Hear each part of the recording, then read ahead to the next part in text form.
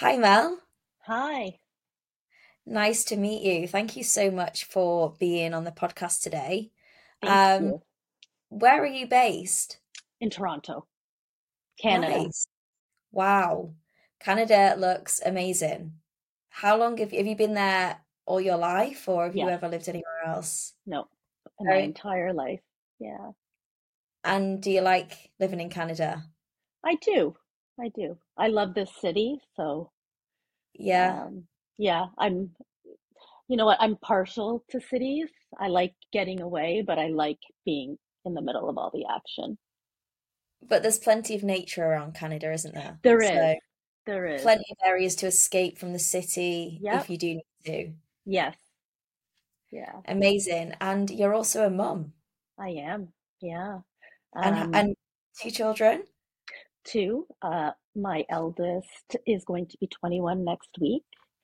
Wow. And my son will be 15.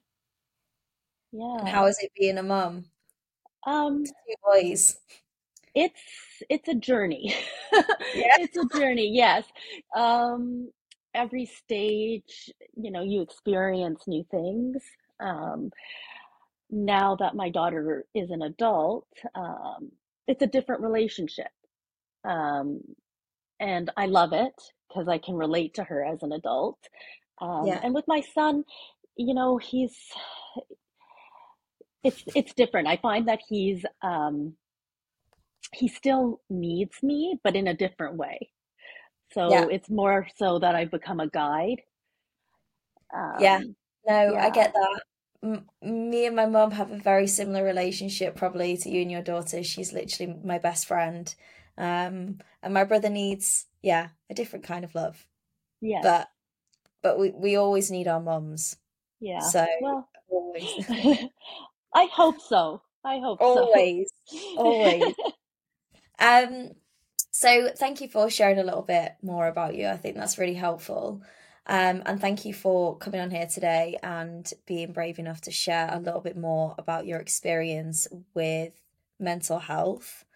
Um, I think it would be good to start by asking you what exactly is your mental health journey and what it is that you suffer with in, in terms of mental health. Okay, so I'm diagnosed with bipolar 1 um, and anxiety. Usually that kind of goes hand in hand, I find. Um, I also was diagnosed with an eating disorder when I was younger, so with anorexia. Um, Currently, um, I would say that I'm really stable. I have like minor blips, but for the past 8 years, um, I've found medications that work really well. I find a lifestyle that works really well for me. Um, and I think the biggest driving factor behind all that is that I have kids that I have to be well for. Yeah. So, excuse me. So yeah, like um, I do get periods. I do have a tendency to swing higher than lower. I The seasons affect me quite a bit. Yeah. Um, So during the winter months, I do really have to make sure I stick with my routine, um, even when I don't want to. But as soon as the spring comes, I do start to feel a little bit more elevated, which is common with bipolar. So I just have to kind of stick to what I know and watch out for my triggers. Um, and I've done a fairly good job of maintaining an, Yeah. an even keel, so to So speak. when you talk about triggers, I personally get hugely affected by seasonal affective disorder, which is kind of what you're talking about here, Yeah. which is the changes in seasons. Um, so obviously the season changing is a big trigger for you. Is there anything else that that you would say is a trigger? Oh, wow. Um, Having a lot of obligations on my plate or stress. Like if my plate gets full, if I'm in the process of doing something for my kids, if I have a lot of deadlines to meet, I start to feel that anxiety and I start to rev up. Like, so usually it's lack of sleep um, Yeah. that really triggers it. Like, if I don't get Yeah. at least 8 hours, Yeah. I'm I'm really like, and if it happens a couple nights in a row, it throws me off. Yeah. Um, Completely. Yeah. uh, like alcohol will do that as well. Um, many people have chosen not to drink because it's a huge trigger for them. I think over the last 8 years, um, at first, when I was stabilizing from my last, I would say, severe manic episode, I had cut drinking out altogether. But I will drink on occasion. Um, but I definitely know my limits. Um, Mm. Yeah. but yeah, Um, like, yeah. I think that's quite common amongst individuals who suffer with bipolars, sleep and definitely alcohol. right. When you just spoke a little bit about your last severe manic episode, would you mind going into that a little bit more and what that would look like? Because I think a lot of people listening to this, bipolar is a really, I feel like quite a misunderstood disorder, and people just assume it's people with, someone that's just got mood swings, or even people think it's split personalities. So I think if you could explain a little bit more about that episode, it would be really helpful for people to understand the disorder a little bit better. Okay, so my last episode was over 10 years ago. It took me a very long time to stabilize, about 24 months. Wow. Um, it was a train wreck. Like, if somebody explained to me um, my story, I I don't know if I would believe it. Um, I can see why people would think that it's a split personality, um, because I did actually become a different person. Like, my behavior was totally um, not reflective of who I really am. Um, so I developed psychosis Would you into mind it.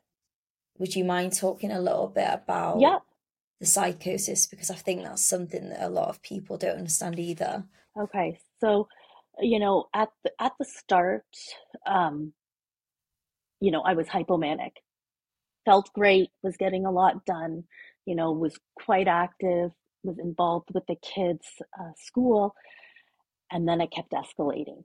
And basically, my hypomania goes 0 to 100, um, meaning that I go hypomanic and then manic within a short period of time. So Mm, usually it's about 2 weeks. Um, mm, Mania brings on a lot of anger for me, impaired judgment. Like, when I'm manic, I will smoke. I don't yeah, smoke, just like yeah, really odd behaviors. I'm not a drinker. I've never been like a drinker that, yeah, like I said, it's occasionally and it's a very social, and I will drink a ton. So, here I am, yeah, manic, yeah, drinking, yeah, and basically heading into this spiral. yeah. Um, so when I say that I made decisions that I would never have made, I left home. I Wow. literally left home. Um, And where did you go? so at first I was staying at someone's place that was a support, Yeah, um, but that became very uncomfortable. yeah, Um, I would not stay at my parents' place because it did not feel like a safe place, now or when I was a child. Um, And so for some of that time, I ended up then going to a hotel. Wow. And you would just be in Yeah. this pattern of destructive behavior Oh and yeah. whilst in the hotels. Yeah. And so you mentioned like then an interesting point about your parents and the fact that they never felt like a safe space, not even when you were younger. Could you kind of expand on that a little bit and why they didn't feel safe at home? So I lived in a generational home. I had at one point my great grandmother, my grandmother, and then my parents living with us. So there was a lot of different schools of thought on how to raise a child, of how a child should behave. Um, I had a probably a complicated upbringing. There was a lot. Um, I developed acute asthma. I had surgeries starting when I was almost 8, and basically every couple of years after that. Um, and I kind of always felt different. It was really hard to fit in. My parents, like I'm mixed, I'm of a mixed race. So I never quite fit in with my mom's side of the family, and I didn't quite fit in with my dad's side of the family. I just, so I felt different. Um, and Yeah, like it was just a very um Yeah, unusual upbringing. Like my grandmother, so I became my grandmother's confidant.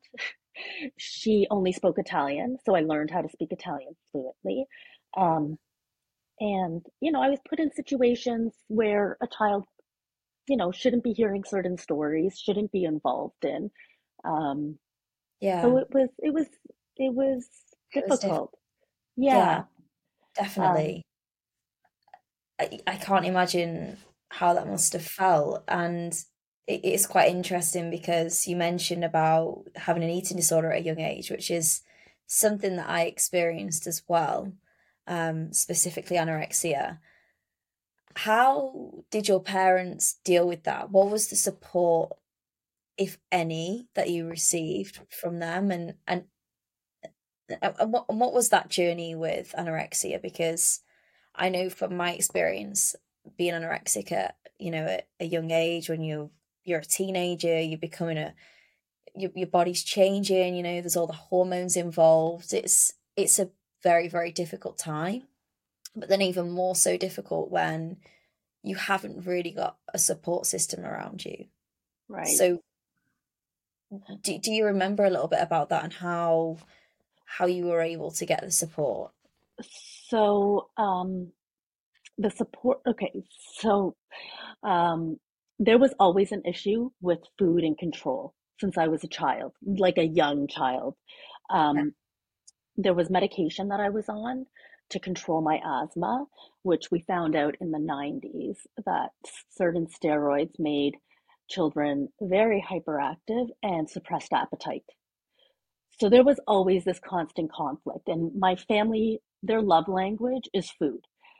And so I was constantly being pushed to eat, and okay. I just didn't have an appetite.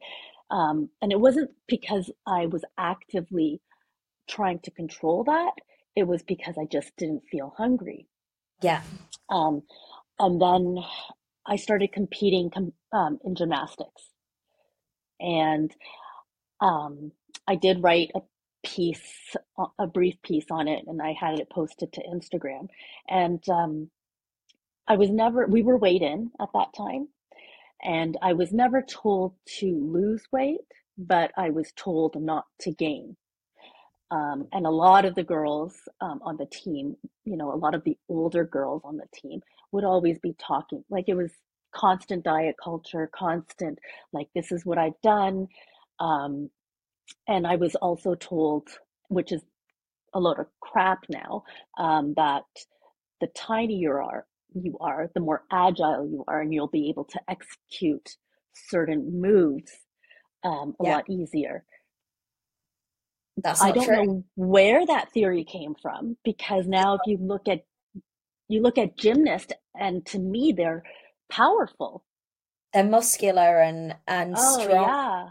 and that's how Yeah. they should be, right? It's just Right. it's especially when you're doing these strong movements.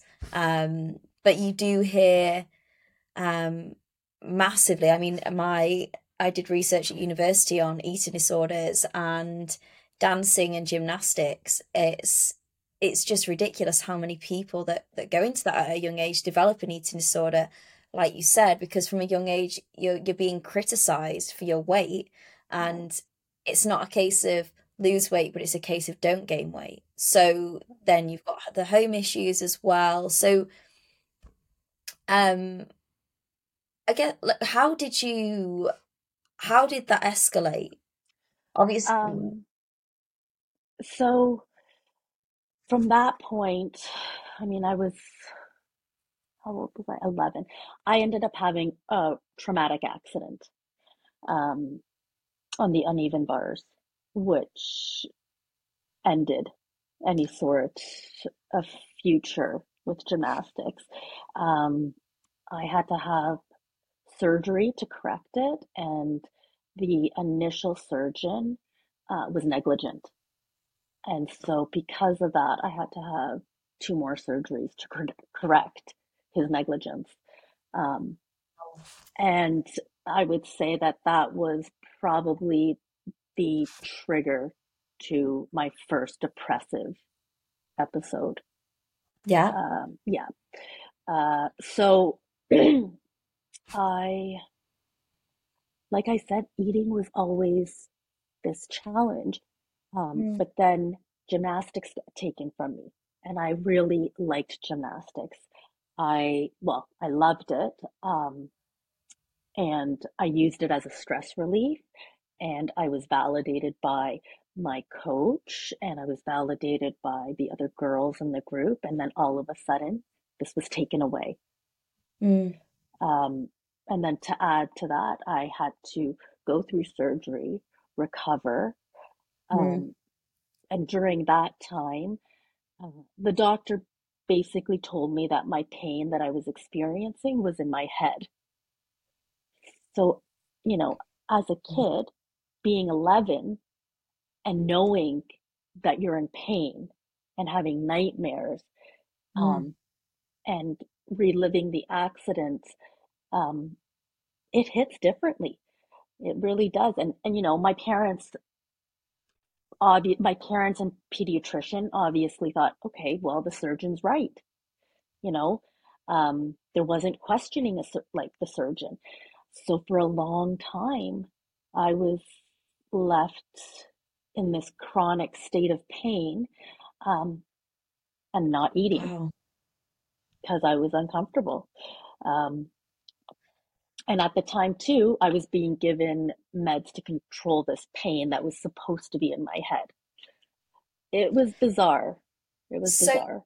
actually didn't ever plan to, well, I mean, nobody plans for an eating disorder, but it was never the initial, I want to be skinny, I want to look a certain way. It was actually something that had snowballed from this accident, then the whole eating issues at home, and then naturally, I guess, am I right in saying that food became a fear? Probably because you were trying to resist it because of how much it had been forced on you when you were Yeah, younger. And also you were depressed and everything else, and altogether that led to the anorexia. Do you think that? yes, I, that's part of it, but my it was tough. Like my home growing up was very body image focused. Okay. Um, so my grandmother and my mother, would talk about how family members looked, how they've gained weight or they've lost weight, and how they look, Yeah. with the added weight, or how Yeah. great they looked now that they've lost. Um, my, my mom was always, um, I'm not going to use the word fit. She was naturally thin. And she modeled. Wow. She modeled Okay. for a few years. and there was always talk, like she's like, I could eat whatever I want and not gain weight. And it was just this whole thing. Like, so I kind of admired that about her. And like, I liked looking through her pictures. Um, Yeah. and I was proud of her. But I didn't realize just how much I internalized that type of dialogue. Yeah. Um, Yeah. so, you know, Yeah. it just, it was always there, like and when I'm sharing my story with friends and through writing, it was like I was a perfect storm, Mm. basically. um there's the genetic component, there's you know an environmental aspect of what can trigger bipolar, but it it just seems fitting that I would be diagnosed with something like this. um So, so you say that. So um that's really interesting. So you had an eating disorder at what age do you think you had the eating disorder? I started, my pediatrician started making comments, like I wasn't gaining weight. I was always very petite. We always had like meal supplements in the house. So if I wasn't eating, I could have a shake and they tasted good. So I was just okay. I was reluctant to doing that. Um, but yeah, I would say that high school was, How's yeah, okay? So that was the first experience of of a mental health issue. yeah. Um, when did the bipolar start to, um, like the symptoms start to show? What Um, age would you say that was? 17, 17. And do you remember what those first symptoms were? So I was, like, I look back and I'm not really sure how I functioned, but I what it looked like I was very productive. So I would say that my first experiences with it were more of a hypomanic state. Hmm. Um, However, I had a few surgeries prior to 17 that caused depression and dissociation. Um, Okay. So, but around the age of 17, I was working.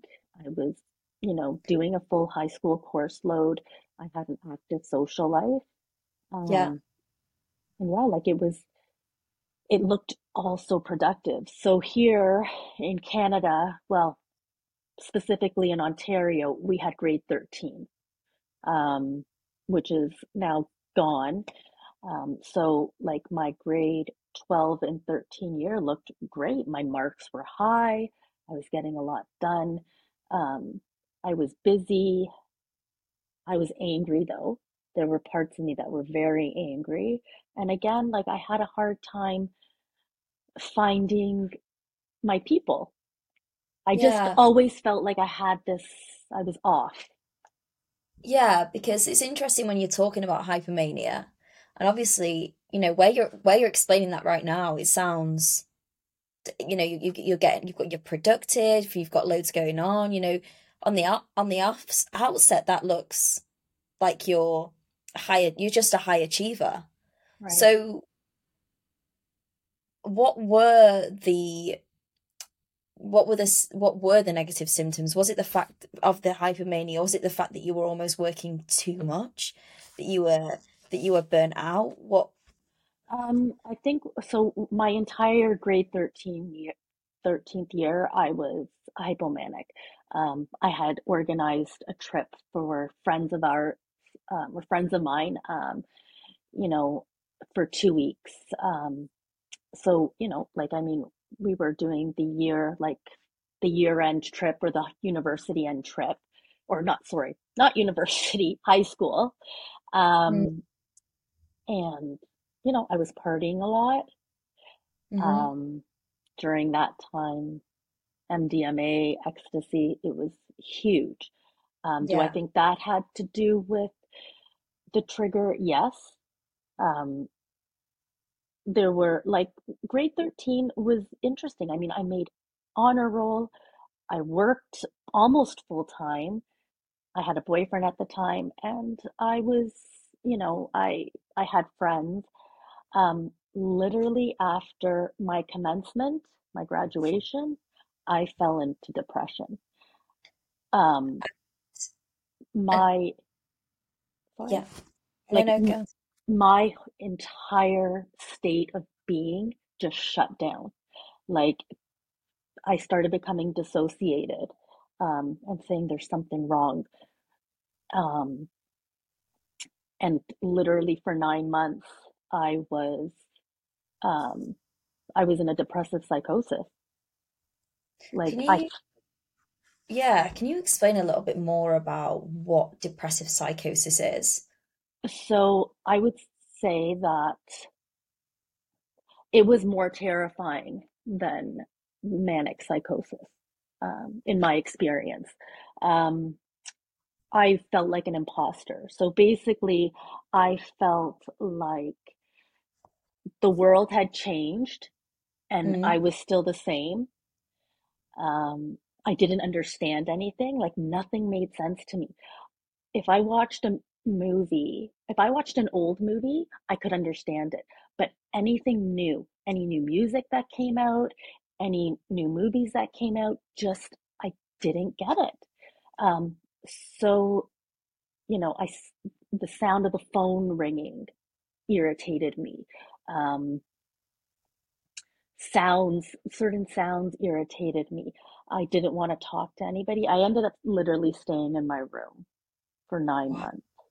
Um, I never heard voices or like I never had any oratory hallucinations or visual hallucinations, but I would continue to ask myself, like I was in my head and I'd be like, what is happening? Um, mm, I had a lot of suicidal ideation, um, okay. a ton. Um, And you were on your own, I or were was you were living with someone at this particular time who was I was in my family home still. So I was okay, I was 18. okay. And did you tell I mean, your parents must have known about what was going on. You were sat in your room for 9 months. Yes. So they Um, knew. And did they do anything about it? Did they try and They support you? so they tried. I think they tried the best they could. I was misdiagnosed. Like I had always seen kind of like child psychotherapists. My parents had decided that I should see a psychiatrist, and the psychiatrist that they had chosen for me was not just a psychiatrist, but a Catholic priest as well. Um, Not a mood specialist, not a pediatric psychiatrist. Um, and he he basically said that I'm depressed and I have anxiety and that I experienced a little bit of trauma from my childhood. Um, and then the bulk of the trauma was from an accident I had. Basically, it was a joke. Mm, And to appease my parents, I went to see him. Um, so, you know, their level of help was not the type of help that I needed. mm, Um, yeah. and like I said too, you go back and you do research, and I started to learn about it as an adult, and there were red flags everywhere, like in terms of being able to diagnose a child. Like, I mean, bipolar was quite new, or not new, but there was little known about it. Yeah. Um, and so hit this the psychiatrist not being um, a mood specialist or a pediatric psychiatrist would never have seen or Mm, never have picked up on the red flags. yeah. Um, So, so so carry on. So with in terms of my parents trying to support me, they were there. Um, they tried to get me hospitalized. Um, However, the the team that was there said if you're able to manage with her at home, she is probably better there. She may get worse in the hospital. I wasn't um, I wasn't acting in any sort of aggressive manner. I just didn't talk. I was non-communicative. I was numb. Um, and so they said, like if it's in their capacity to care for me at home, it would be much better. Um, Okay.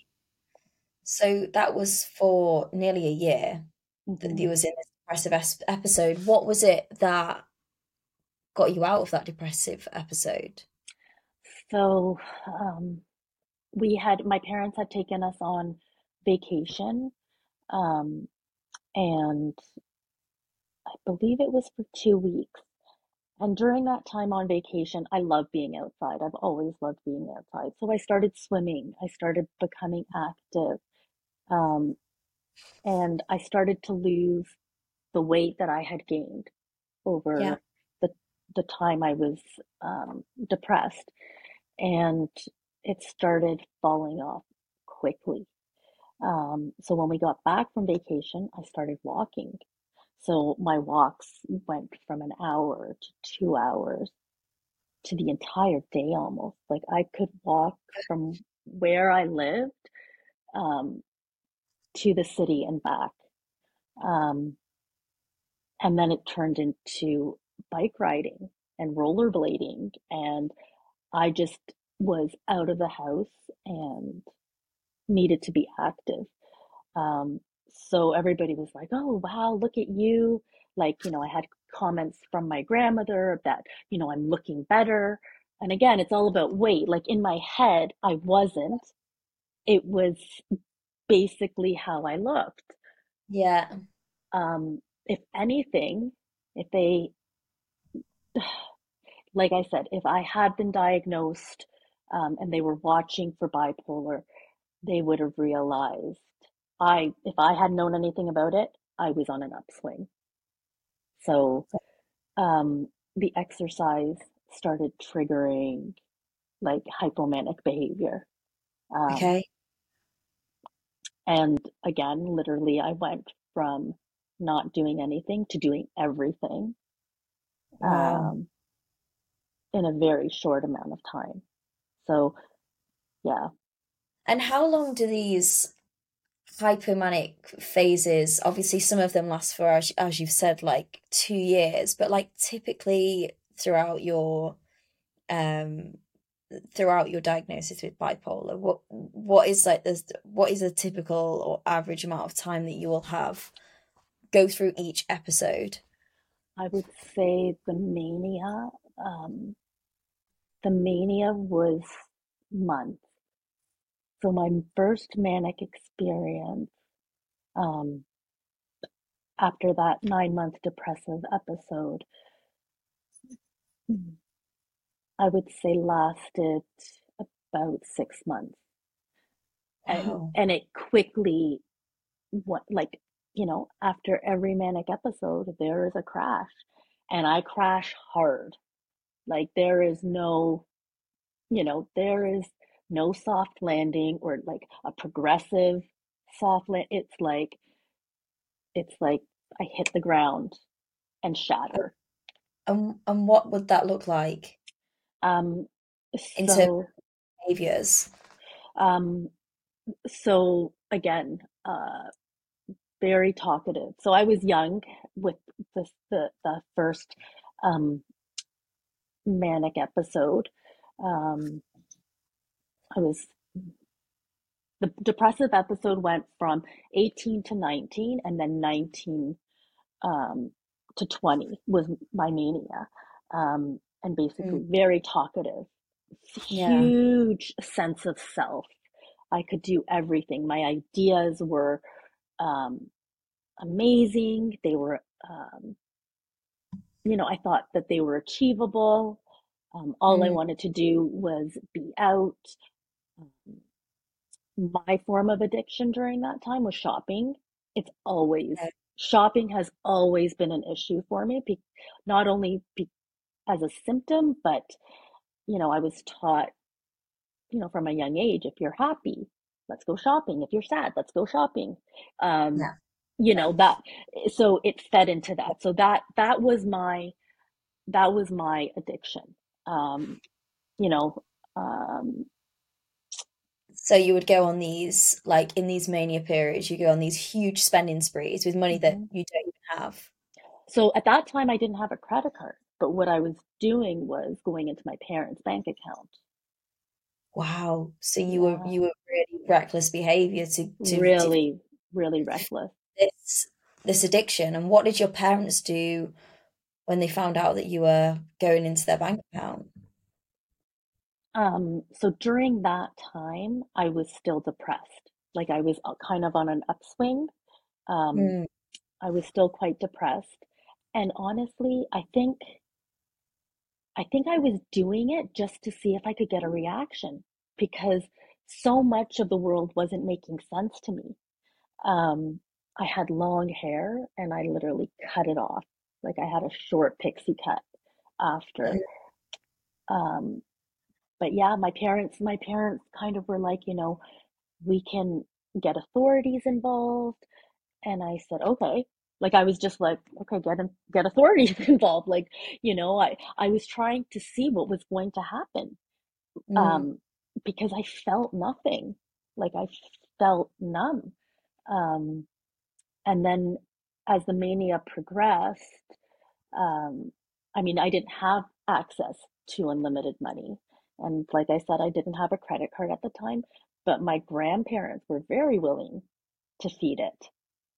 Right. Um, Without knowing that this yeah, was essentially feeding an addiction, yeah, but they would have wanted to see you out of that period of your life where you were depressed, and they probably thought, well, if this makes her happy, then yes, let's keep giving her money because we know that shopping makes her happy. So then it's just right, a vicious cycle, isn't it? right. Wow. So this was in your younger, sort of like late, teenage years, then into young adulthood. What's been the journey after that? So, No. So, I mean, at, it was a combination of things. My mother had put me on a waiting list for an eating disorder program. And it so happened to be the psychiatrist that headed off um, that program was also a mood specialist.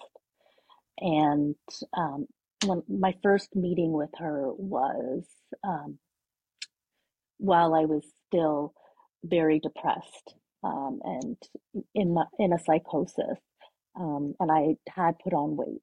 So, mm, my mother was present. She had explained the weight fluctuation. She explained that, you know, mm, I had gone down to 86 pounds mm, at one point. wow, And now the weight gain that the doctor was seeing was, it happened during this depressive stage. So literally that psychiatrist saw me go from depression to mania within 8 weeks, and a ton of weight fell off.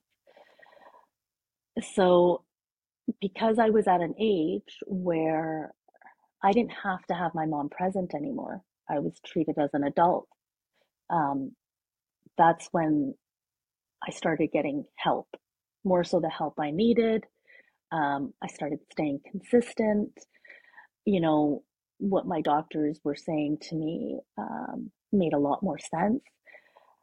The psychiatrist my parents had me seeing told them that he didn't think that I was bipolar.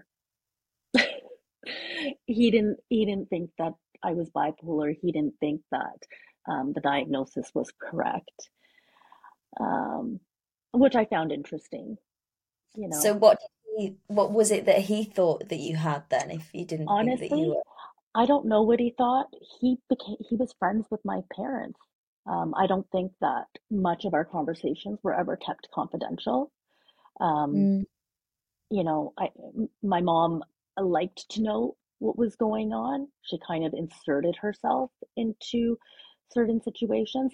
The type of relationship I have with my parents is quite strained now.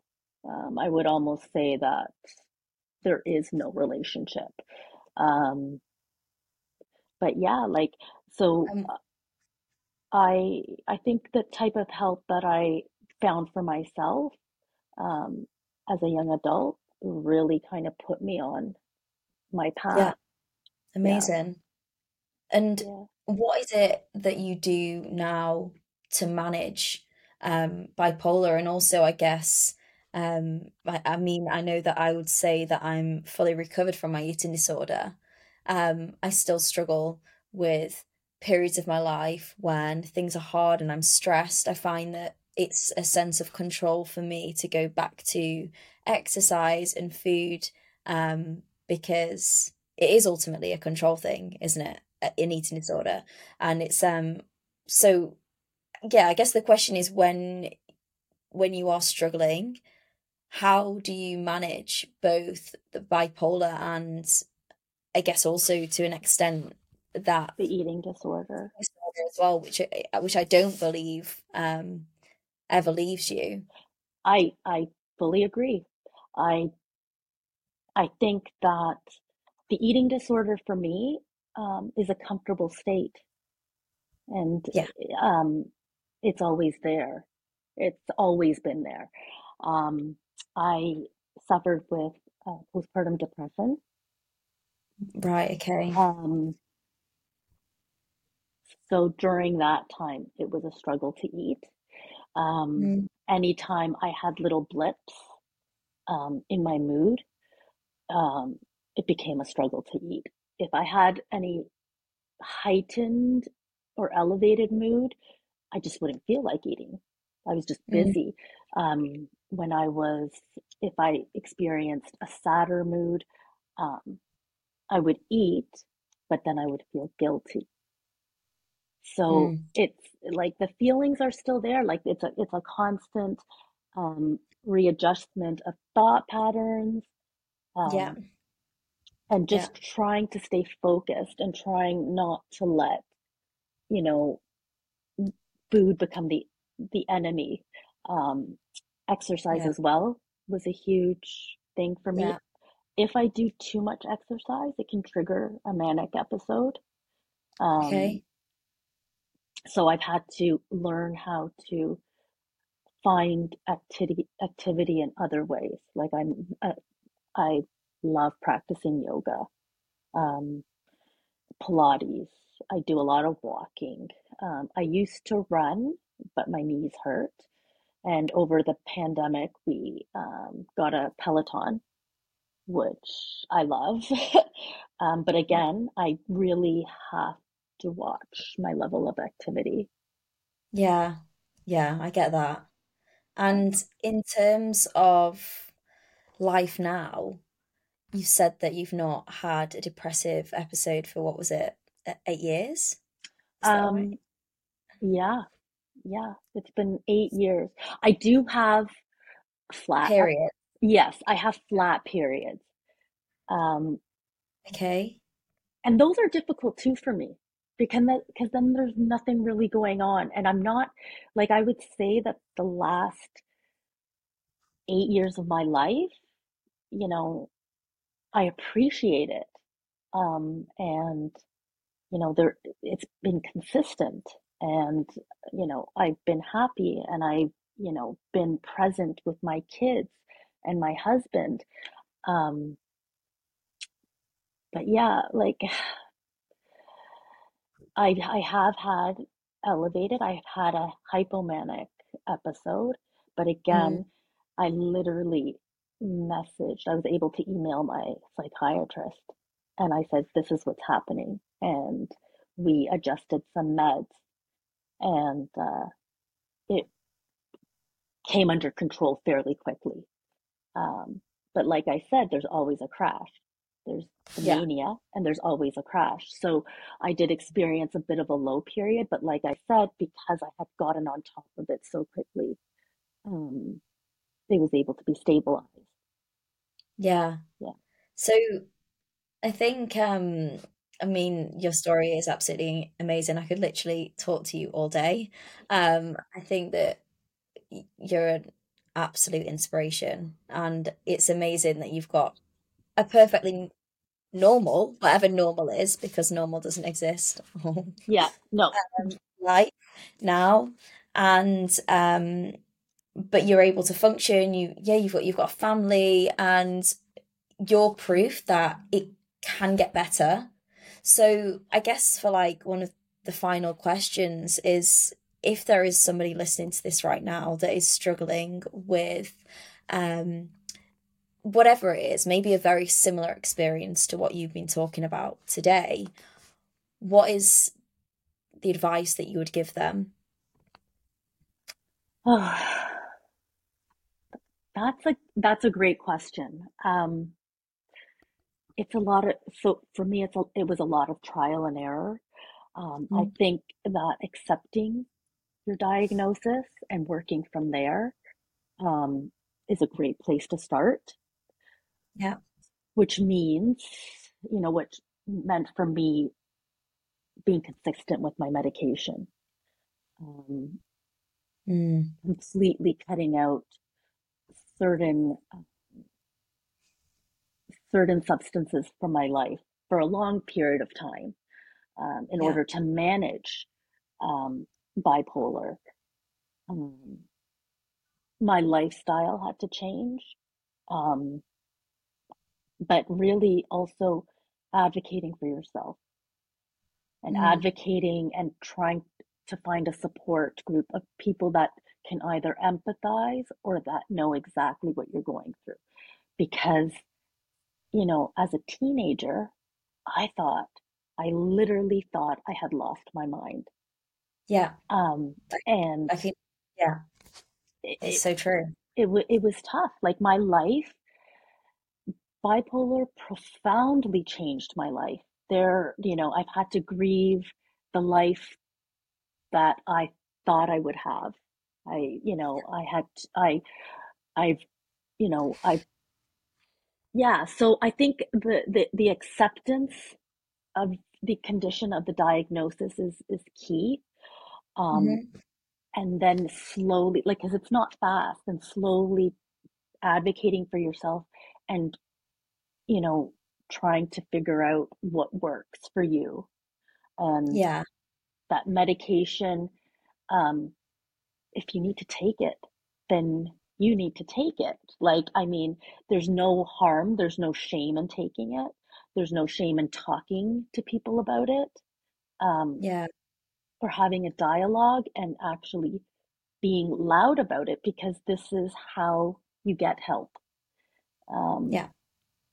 I think one point that you mentioned now, which is so important, and this is what this whole um podcast and dose community about is making people feel is making yourself feel less alone and heard and seen, because you exactly what you said about feeling crazy is exactly how I felt every time I've had some sort of mental health experience, and it's so easy to assume that you are the only person that is experiencing all of these symptoms, and especially when it's a symptom that you're not used to or you have never had before, like dissociation, and it's so scary. So to be able to share your experience and share your story, and then also see that other people are having the exact same thing, I think is one of the most amazing things about Instagram and podcasts. Is something that when I was younger, and probably when you were also younger and had these mental health issues,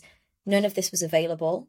And I think this is going to completely change, hopefully, mental health, and reduce stigmatization, and ultimately make people um, understand themselves more, and not think that they're an absolute um, they're going absolutely crazy for experiencing these things. And right. actually, these are all completely normal responses to often adverse events in our life. Hmm. Um, and yeah, and also understanding there might be someone listening to this right now that maybe has some of the symptoms that you have and could actually lead them to go and get some support and maybe get the diagnosis of bipolar that they've been thinking that they might have for years. And this could be the thing that pushes them. So before we wrap up, I believe that you also have an Instagram I do. where you share some of your experience. So, what is the name of that Instagram for everyone listening right now so that they can go and give it a follow? And yeah, and I know that you share some amazing stuff around bipolar and eating disorders in your experience. So it's mindful movement for mania. And between each word, there's an underscore. Amazing. And when did you set up this account? It'll be almost a year. I mean, like it was, I had a personal account. I don't like having many accounts open. I don't have another personal account other than this. But yeah, it was about a year ago when I started, um, when I changed my platform, you know. Um, And have I'll, you sorry? go on? No, no, sorry, go on. So I'll post personal things, pictures. Some of my kids and my husband are private. So, you know, I will put snippets of my current life in there, but most of it is of my experience, my past experience with my diagnosis, and you know, sarcasm, a little bit of humor. Amazing. And have you found that having that community has helped I with have. your yeah, Yeah, I have. I feel less alone, and also bringing up um, the the the symptoms people people with bipolar, living with bipolar experience, that I would never bring up, like hypersexuality, um, mm, you know, substance abuse. Like it's it's interesting. Um, because those were things that I was always nervous to talk about. And yeah, there have been some great writers, and researchers that have explained it perfectly. yeah, yeah, So yes, absolutely. you know, I find that it helps. I've kind of, you know, disposed of a lot of the garbage that made me feel like my life could never be, you know, something that, um, I could be proud of. Um, Yeah, so yeah, my I would say that it's it's very encouraging, and it's nice to get some feedback as well. But it's also absolutely. nice to like have family and friends recognize, and learn about what's been happening. Yes, absolutely. Yeah. Because I think um they can only know and do so much and only Mhm. understand so much. But I think sometimes reading things and listening to things can be really helpful because not everybody will understand mental health. And No. we can't assume that everyone will understand mental health. Which is why conversations like this are so important for people to really start to understand exactly what these disorders are and how awful they can be and how they can literally completely change your life. Like you said, you look back and grieve the life that you could have had because of bipolar, but equally, I guess it makes you who you are. It makes you a stronger, more resilient, and for me, most importantly, it makes you a much more empathetic person, because you can really, when you've been in that really low place, you'll never want anyone to experience that again. Hmm. Yeah. 100%. Yeah. Yeah. Well, thank you so, so much for being on this podcast. You're absolutely amazing. I've loved listening to your story. Honestly, I think you're such an inspiration and you are proof that even in the darkest moments, you can find light and you can get better. So thank you. Thank you for inviting me. You're very welcome. Take care.